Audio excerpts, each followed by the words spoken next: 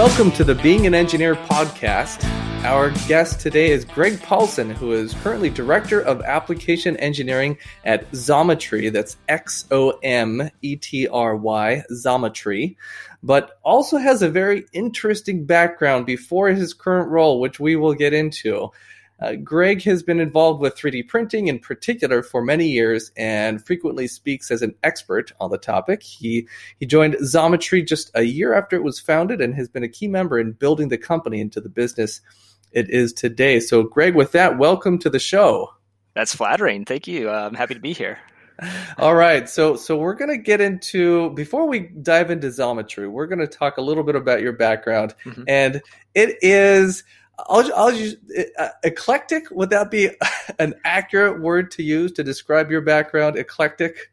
I don't know what I'm going to be when I grow up. I am very happy to be an expert generalist. Yeah. Okay. All right. So I'm going to just read through a few things that I learned about your background and try not to smile too much as I do this. And then I'm going to ask you a question about it, and it's going to be a long question for me to get there. So feel free to take your time as you answer as well. Okay. All right. So you have degrees in hospitality and tourism, integrated science and technology, and a minor in Chinese business studies, which if I stop there, that would be interesting enough as it is. But wait, there's more. Okay. So one of your first jobs was as a sales manager at a winery and vineyard. After the winery, you went back to university, if I have my timeline correct, first as a research analyst where you reviewed declassified intelligence reports to analyze U.S. intelligence failures. Wow. And then as a graduate assistant where you designed and created prototypes for various grants, predominantly within the 3D printing space. And then you went back to yet another vineyard as a wine educator, managing staff and special events. Okay, so talk about eclectic. Help me understand what is going on here. This is craziness. So a lot of this is happening in parallel, right? So think about this. I had a cool college job where I worked at wineries. Is what's really good there, and it's helped me. It has honestly helped me throughout my entire career because I think anybody who has experience in a service industry, regardless of your career, it makes you a better communicator, usually more patient, and you're dealing with so many different people and different personalities. Like I was the guy that did the wine tasting. So you go up to the winery and you go and you want to try the 8 wines. I'd be the person talking to you about that. And you learn to kind of read the room, understand where they're going, work on their pace. And it has significantly helped my career side, especially working for many businesses and many business opportunities that have really been in that initial startup stage where no matter what role you are, you're a salesperson. Because you're not a business if you can't sell the product. And so I'll say, I really enjoy that. I still have, upstairs, I have Pollock wines in my cabinet. I go back there, several times a year to restock. So it's part of my life, but that was my weekend. So that was 20 hours every weekend for about 4 years or so between college and grad school.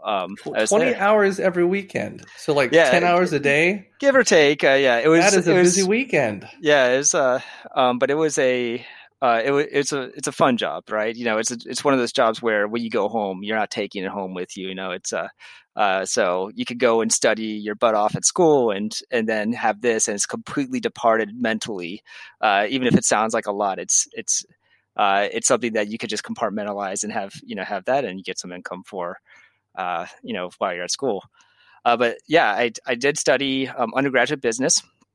And even in that, I'm not sure if you guys been in college and started off saying, "Hey, I know exactly what I want to do," but even that, I started off in various different disciplines, and I ended up really enjoying business. And so James Madison University has a great BBA program there, and they have a very integrated program where you try different disciplines and, sales, or like from the marketing side, from the finance side, from management side. And I ended up really liking these professors. They just all happened to teach at the HTM program. So that's hospitality tourism management. So I started taking their classes, and the first 60 credits of this undergraduate, by the way, are just business classes, and then you have your focus, which is the subject, whether it's, like I said, whether it's finance or whatever it is going to be.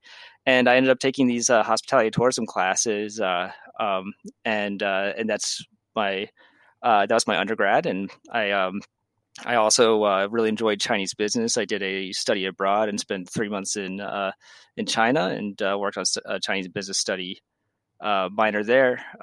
And That's fascinating. like I said, I like stuff, Clearly. my motto is constantly interested. So like, like the person that's like, ooh, shiny object. I mean, that's me. And I just really enjoy it. Yeah. I love it. I love it. What were you like as a kid? Was it the same where you were just bouncing back and forth from one hobby to the next, to the next, to the next? Somewhat. Yeah. I think, I'm really, I'm just always been very interested in how things work. So regardless of the task at hand, I usually am trying to think about the mechanisms that make it happen. And so that's been, big motivation for me. But as a kid, I was, very interested. I was actually a scout. I'm an Eagle Scout. So I was involved with that, did a lot of camping, hiking, outdoors activities. And I will also say this, what's really interesting is, we're going to go into this. I'm in a highly technical engineering field now, but I was introduced to drafting and design and engineering in my junior and senior year of high school. So that was around 2000, 2002 era. And I learned there was a class where you couldn't touch the computer until you did basic drafting, right? So like your 1/8 inch tall lettering, you're on the angled desk, and your rulers are out, and so we had that for coursework, and then we started to learn at that time that was Autodesk Mechanical Desktop, which was the bee's knees, because it was one of the first ones that you could actually do extrude on. Hold on. Did you just say the bee's knees? Boy, howdy, I did. Yeah. Oh man, I love it. Yeah, but Okay. it was really it was one of the first CAD programs, because Inventor wasn't out yet. It was the first CAD program that wasn't just like 2D, like AutoCAD, where you're doing your 2D lines. Although most of it, I could still basically, at that time, I could basically draw an entire drawing with just text commands, like at 5/30 degrees or something, and just tell a line to keep on going. But I was in Technology Student Association. I actually did like CAD competitions with that. And I did that for my junior and senior year, and was really interested. In fact, I actually won as one of these CAD competitions in a national competition. I came in second place. Wow. And and their award, because it was down in Richmond, which was where Autodesk was like the first, a full copy of Autodesk Inventor, and I got that, and then I went to college and started studying biology, chemistry, and business ultimately. And I didn't touch CAD programming until I went into grad school, where I was working on integrated in science and technology, and I was very interested in this big open building down in JMU. Like there's this is center called ISAT, which is integrated science technology, and you kind of look down in this building, and I saw every now and then I saw somebody in the back kind of sifting through piles of white powder, and I'm like, what the heck are they doing?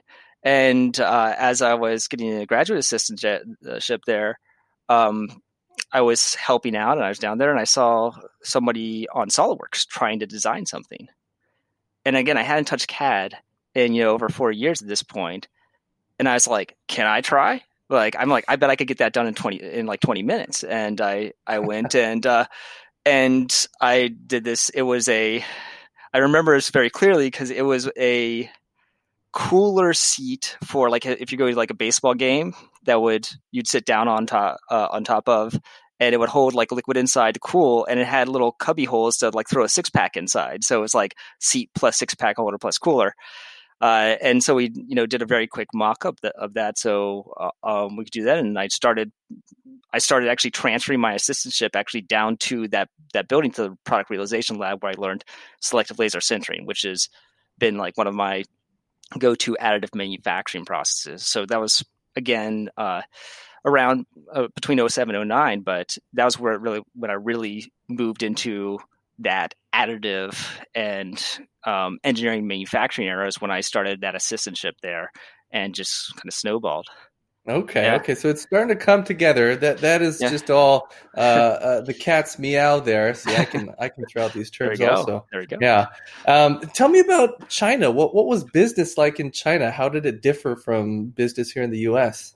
Yeah, well, it's very interesting. So Chinese business, one of the things you have to learn is that this is something when you talk about kind of rules are like rule based versus relationship based. How do I say, it's business. Here, if you look at a stack of resumes, you're going to be looking at the attributes of the application, how the person's qualified for the work, et cetera, et cetera. When we look at a resume and it says cousin or close family friend, it may not have as much weight as it may have in some of these relationship-based businesses. So, having a good relationship, and pre-existing trust is very, very important. This is 2006 when we were taking Chinese business, and we were learning a lot about that, and like this phrase guanxi, right? This like building your relationship with people, and like it's almost like a level, like your level of guanxi is this relationship with your business partners, and so it was very very enlightening, and honestly, I really enjoyed the time that I had over there traveling in China. But this is a great experience, and I think a very relevant minor to add on. Xometry, fast forward now, we've gone from a domestic organization where we do on-demand manufacturing with all these different technologies, and we are actually now international. So we have a European branch, and then we have also manufacturing in East Asia, and so we are truly becoming a global organization. And I think it does help to have that worldview, because not business in different areas is different, and that's okay. And it's understanding how to talk, how to market, and how to have those relationships with your different manufacturers, because they're not all the same. Like if you try to treat everyone the same, you're not going to have a very good globalized mindset on how you're gonna grow, expand.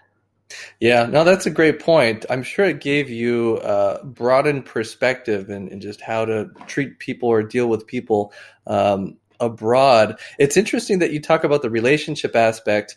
I think clearly relationship matters here in the U.S. as well, right? People say it's not what you know, it's who you know.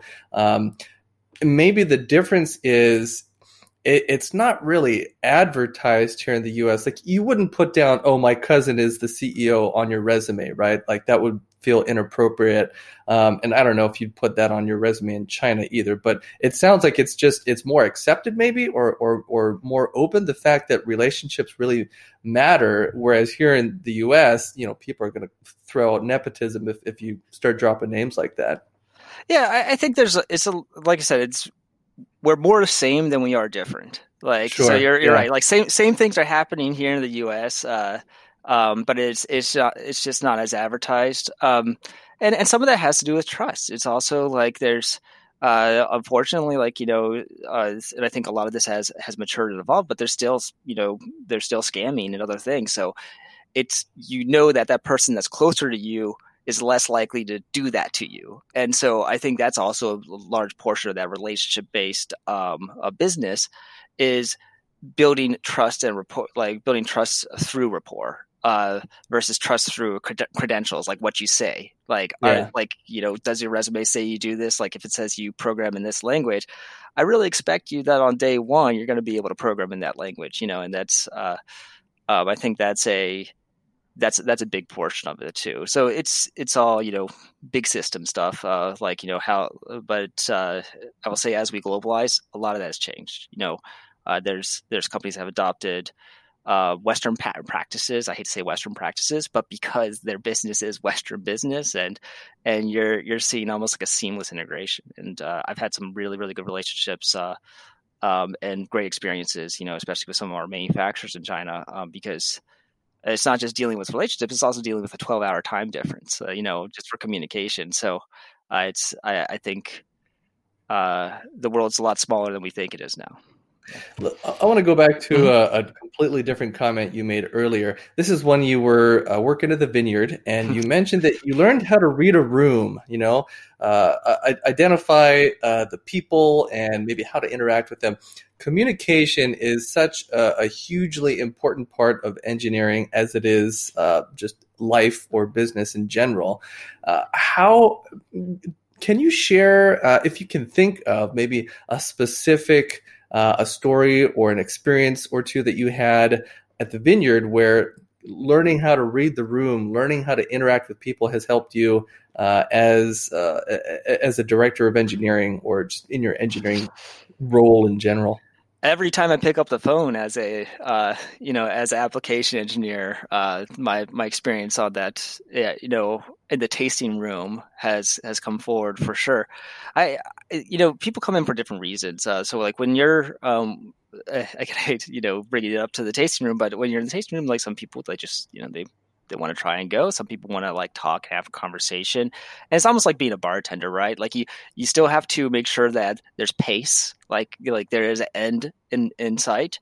At the same time, you want to make sure their experience is just phenomenal. Like, you want to make sure that you're bringing that stickiness to that customer. You want them to come back. You want them to really enjoy it. And, whether it's like, the small talk, talking about, where they're from, where they travel to, those basics, to kind of getting an understanding of that they've definitely tasted before. Like you can tell, like almost sometimes how someone holds their glass, or how they, how they're moving, or like how they're, how they're sniffing the wine. And you may bring up more details in that than you would for someone who's kind of like, I don't know much about this, and like they already say like what they like I want sweet wines, and you're like, okay, so let's, maybe instead of, these wines aren't sweet, but maybe I'll use the term fruit forward or something like that to kind of get them more interested in it, up front, because I know it's not gonna, like, sweet is like, by the way, sweet is the measurement of sugar. Which, fun fact, if you want to test the sweetness of wine, just use the tip of your tongue, nothing more, and the tip of your tongue will taste the sugar, because that's where your receptors are. And you work, and yeah, you just work with what their level of interest and understanding is. And this translates to, again, what we do in Xometry so much, because we offer, so really quick spiel, like we offer 11 different manufacturing technologies. We have, things traditional like CNC machining, sheet metal fabrication, injection molding, urethane casting, and we have 7 types of 3D printing. So the gamut of industrial 3D printing processes in both plastics and metal. And every single one of them is unique and has its own strengths and trade-offs to it. And no matter if you're like the best engineer, the best CNC machine designer on the planet, you still may not know much about how to grow a part in metal 3D printing, or what design attributes it is. So when you're when you're talking to this customer, you could help gauge what they're interested in. And sometimes it's going between the conversation, reading between the lines. When I'm talking with another engineer, and they're telling me, hey, can I, how do I say it? How can I say this? we had a question this morning, like, can you cut this? And it was a very specific ceramic material, which is also very hard to CNC cut. And when it comes down to it, it's like, okay, I heard you say ceramic, but in my mind, I see high heat or electrical insulation, or extremely rigid. And so now my questions are, why do you need ceramic? Because they're looking for a onesie of something, and it'll be super expensive to cut in this. But I'm like, I have this SLA resin that has ceramic infill to it. So if you're looking for, highly stiff and possibly good insulation properties, maybe I could just grow this part for you. You'll get it in a week. If you're looking for high thermal, like I have, if can I use a metal, or doesn't it need to be, electrically insulative, or, can we substitute for something that is extremely stiff? And so we start working around, because sometimes when someone asks for something super exotic, like that sentence could all of a sudden be like a $4,000 sentence. Well, maybe not 4,000, but like a $1,200 Sure. sentence. Yeah. Yeah. And so sometimes you're like, how can I actually make this $90 for you? Like, help me help you, and have this conversation. So it's all about kind of understanding, and again, with the experience I have, is I'm usually the one talking to those customers about their projects. I've been the buyer before. I've been the person talking to other people about my projects, but my experience for mostly is working with customers on the strengths and trade-offs. Because sometimes it's timeline. I just need it fast. I need that shape fast. Sometimes it's true. A lot of times it's full to spec. Like I need it like this, no exceptions. And working with them and figuring out the best route. Yeah, I think that's a big point. A mentor of mine, he has drilled this into me, that intent counts more than content when it comes to questions, right? People might ask you something like you said, can you machine this out of ceramic? Well, do you really need to machine it out of ceramic, or is there a question behind that question? I think that I need really high temperature and something really rigid. I think ceramic is the way to do that. So my question is going to be, can you machine this out of ceramic? But really, my question is, can you give me something that's high heat temperature and really rigid? So intent counts more than content. I'm going to take a real quick break here and just remind the listeners that the Being an Engineer podcast is powered by Pipeline Design and Engineering, where we work with medical and other device engineering teams who need turnkey custom test fixtures or automated equipment to assemble, inspect, characterize, or perform verification or validation testing on their devices. And you can find us at testfixturedesign.com. We're speaking with Greg Paulson today, otherwise known as Greg of all trades, as he describes himself, who is a Director of Application Engineering at Xometry, Xometry. So before I started researching Xometry for this interview, I had this very uninformed understanding of Xometry as kind of the same as Protolabs. I'm sure you're familiar with Protolabs, right? Mm-hmm. Okay. I think that I know the differences now, but I'm going to let you explain this. How is Xometry different than Protolabs? Pipeline, my company, we've used both, and we've had great experiences with both. And so in my mind, they were kind of just the same thing. But tell me, how is Xometry different than Protolabs? Yeah, definitely. And by the way, Protolabs, they could be they could be considered a competitor. It's always like they're respectable. Like it's actually it's a company. It's very interesting, where they've focused on essentially building a standardized set of tools, and under that standardized set of tools, they've created a way to compute how to make or mold that 3D image based off their tool set. And that means that they can standardize and create quick quotes to run in Protolabs' large facility. So Protolabs has a very large facility of like 500 machines, but it's their facility that they're running in. And because it's standardized, it also means that certain things like tight tolerances, surface finish callouts, higher spec work is sometimes out of the scope, because the tool sets that they have limitations to it.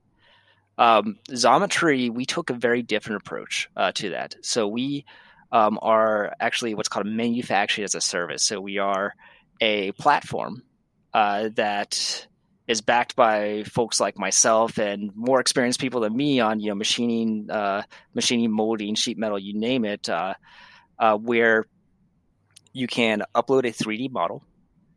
You will instantly get pricing. Within seconds of your model being uploaded, pricing will show up, and lead times for all our manufacturing technologies, including traditional stuff like machining. And then you could dive in. So if you're just looking to get something cut to shape to general standards and tolerances, you could click buy right away. If you are looking to get a highly spec'd out project, you can go into essentially this little tab called Modify Part, open it up, change it to your 7075 aluminum alloy, add a surface finish to it. So let's hard coat this now. Let's add laser marking. Let's go ahead, bag and tag this. I need a CMM inspection. I have 16 points that have tolerances of sub 1,000ths here. I need to make sure that I have my COCs. I need a export control, ITAR. I need DFAR material certs, and I need 21. And you can do that all in about a minute, and your price is right there, and you press buy. And so it makes this very complex quoting process for spec components, especially like aerospace, defense, medical, commercial. Like the engineers are putting tolerances on these parts on purpose, right? There's a reason why things like GD&T and stuff exist, because these parts aren't just shapes; they're things that actually need to be used in the real world. And you're able to add that information, get instant pricing, and move on with your day. Send that to your sourcing team, or pay with your purchasing card, and get those parts. And then on our fulfillment side, what's beautiful about us is our capabilities are just constantly evolving and expanding because we use a manufacturing partnered approach. So Xometry is connected with over 3,000 manufacturing partners in the U.S. alone. Most of these are small business shops like CNC machine shops, fabricators. We have things like 3D printing service bureaus, tool and die mold makers. And when you press order, we look at our vetted manufacturing network, and we use actually AI and data science to pair the scope of work, what makes your project a success, and pair it with those who can make that most successful at the lowest cost. So you get price competitiveness without a bid war. We are pairing your work with those who love to do that type of work. And they're small businesses. We're paying small business manufacturers who are looking for better cash flow. They're looking to keep their spindles turning. And we're elevating their businesses by giving them work on demand. So, sorry, I'm going to interrupt real quick here. That to me was a big difference, because Protolabs, like you mentioned, they have everything in-house, right? They got 500 machines or whatever it is. And Xometry, maybe you have some equipment of your own as well, but the majority of the equipment that Xometry quote unquote uses is owned by these smaller machine shops that are peppered throughout the U.S., right? Mm-hmm. Yeah, and I mean, what's great about us is we have a big storefront, right? You look for these services online, Xometry will pop up, and we're a storefront for these businesses because they may never have access to like NASA or any of these like large organizations like BMW, Bosch, Dell, GE. They all are customers of Xometry, and actually they ended up being investors of Xometry because they really like this distributed manufacturing business model that we have, even things like we're actually just opening up something kind of new here. We have a 2D drawing marketplace for. If you ever work with like legacy designs where there's no 3D CAD, it's just that 1960s scan vellum. We now have a service that is helping you directly connect with manufacturers that we've already vetted through our network. So like quality manufacturers to get it's still RFQ, but it's on our site, so it's all consolidated where you can actually get your quote or get your drawings reviewed, get feedback quotes, and even order on our site with direct connections to these. So we're calling it the 2D technical drawing marketplace. But we're trying to be this place where if it's technical manufacturing work, go to Xometry first. That's really our goal. Is we want to be that one-stop shop area. Let me ask a question about tolerances, because there might be a way to do this at Protolabs. I can't remember off the top of my head now, but at least with the standard workflow at Protolabs, you upload a STEP or a Parasolid or whatever file, SolidWorks file, and then you get a quote. But you can't attach tolerances to the 3D file. And there's no, at least with their standard workflow, no way that I know of to upload a drawing that has tolerances on it. At Xometry, is there a way to specify, I need plus or minus 0.02 of an inch on just these features, but the rest of it can be plus or minus 5? Yeah. So we have first of our manufacturing standards are kind of like, we're not making up these manufacturing standards. We have standards for every technology that are just universally accepted as like, Every machine shop will understand distance tolerance. Generally, it's going to be plus or minus 5 thousandths. Then we have distance and angularity tolerances that get a little bit wider as the part gets longer, because that's what happens to metal and plastic as it gets longer. Sure. It tends to want to flex on you. But they're universally accepted. So if you don't provide CAD, if you don't specify tight tolerances, we're still inspecting to that general manufacturing standard. But if you do need tighter tolerances in specific areas, within that auto quoting drop down, you're actually able to select a tight tolerance range, and then how many locations of that, it'll automatically adjust your quote. And there's another thing that's going to happen. You're going to see a little yellow box that says, "Give me a drawing, please." If you had threads, tapped holes, if you need like a smoother surface finish, like a 32 RA or something, it's gonna say like, "That's great, but we need to read a drawing now. Give me that drawing." Nice. So it's going to prompt you to upload a drawing. Yeah, Got it. And because these are real experienced machinists that are looking at this. I mean, these are small business machine shops, and they do this professionally. They're going to be reading those drawings and making sure that we hit to the standards and specifications. So we have a way of getting the ease of instant quoting from the 3D file, while at the same time allowing you to communicate what you actually need to do. Like this is the scope. This is the real scope of the project, and you're able to specify enough on our quoting engine to get the price right immediately. And by the way, cool. Yeah. By the way, even if you don't see that material, we have entire engineering teams that are able to manually quote. So say it's a more of an exotic material for your product that's not on our drop down, which we have most major materials are. But if you don't have it, you can select custom, type in what it is. So sometimes it's usually an alloy, like a specific alloy, like a T6511 aluminum specifically, please. And then you press request manual review. It goes to our internal team. Our internal team will then take a look at it, quote it out, get it back to you within a day. So you could still use our site, and we could do manual work, or we could always review quotes or look at competitive quotes if you need to. So we're still people,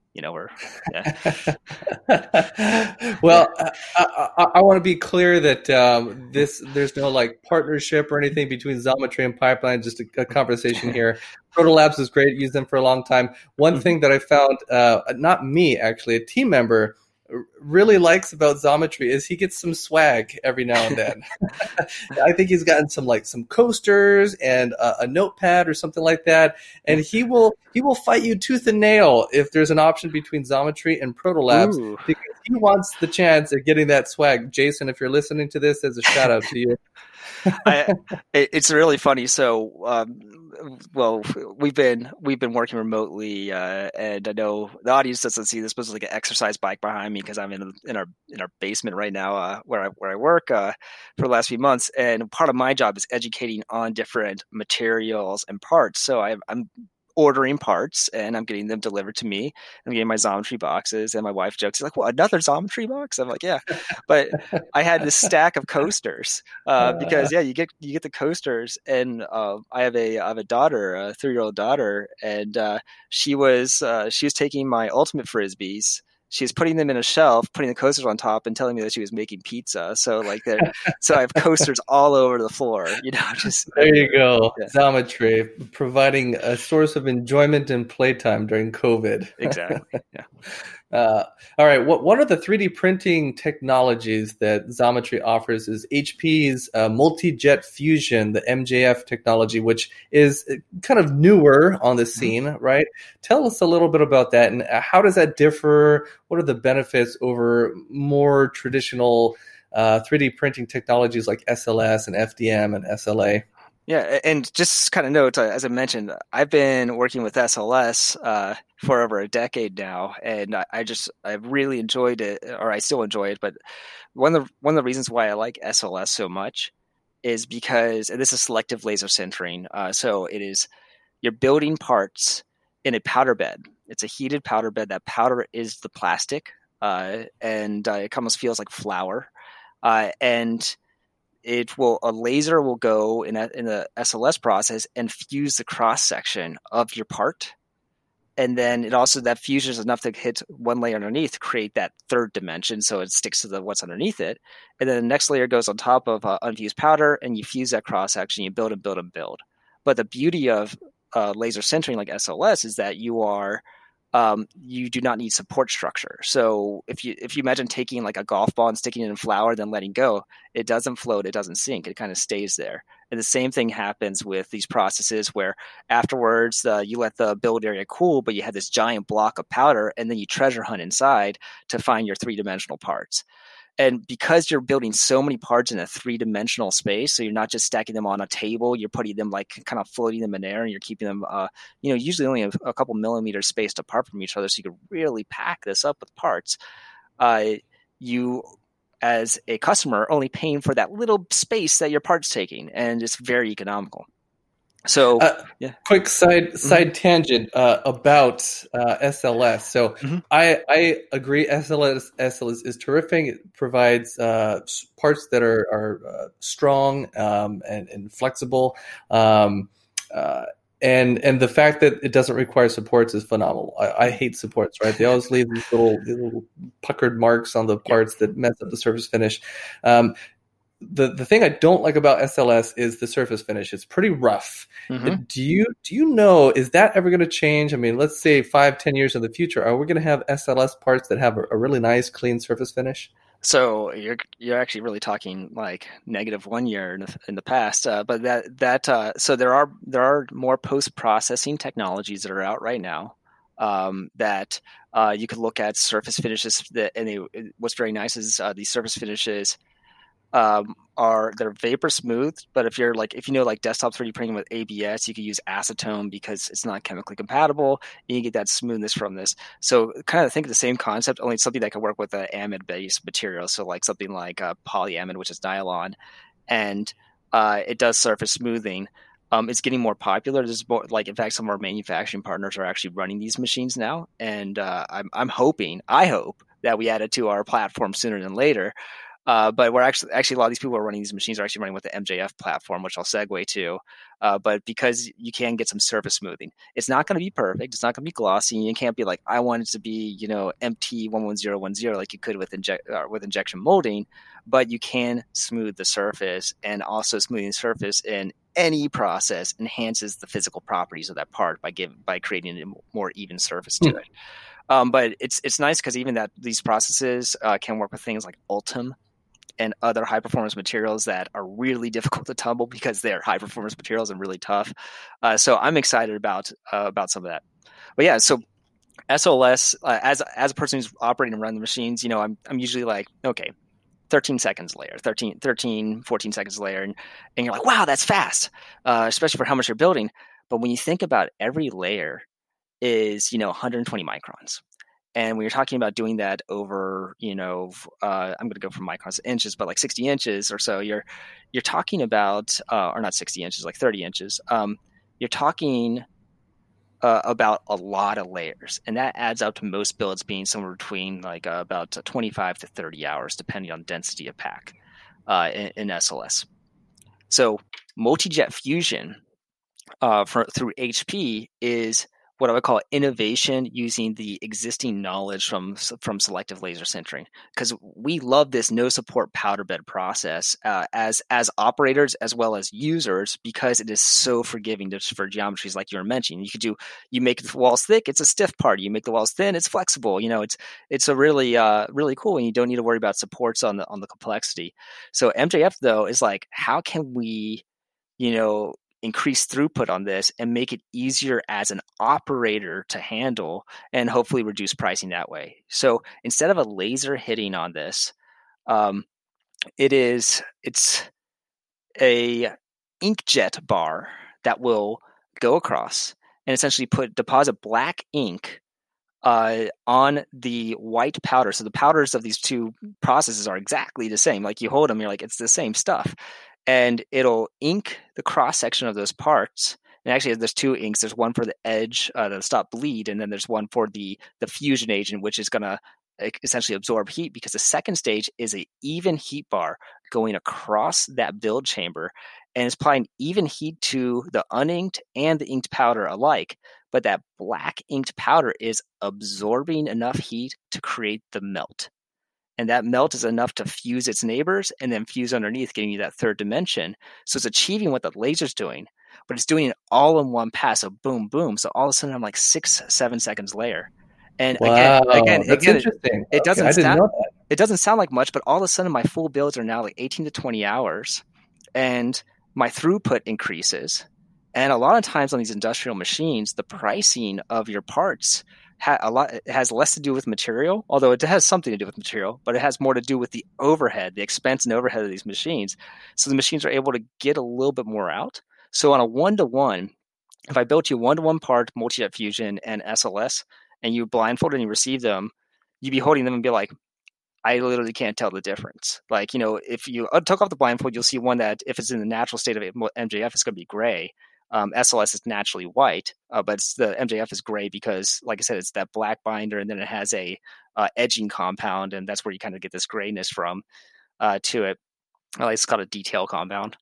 But if you start ordering in bulk, you may see differences in pricing where MJF sometimes will win out, or very small parts it'll win out. So again, very similar processes on the on the outcome from what you're going to receive, other than some like cosmetic, like visual looks.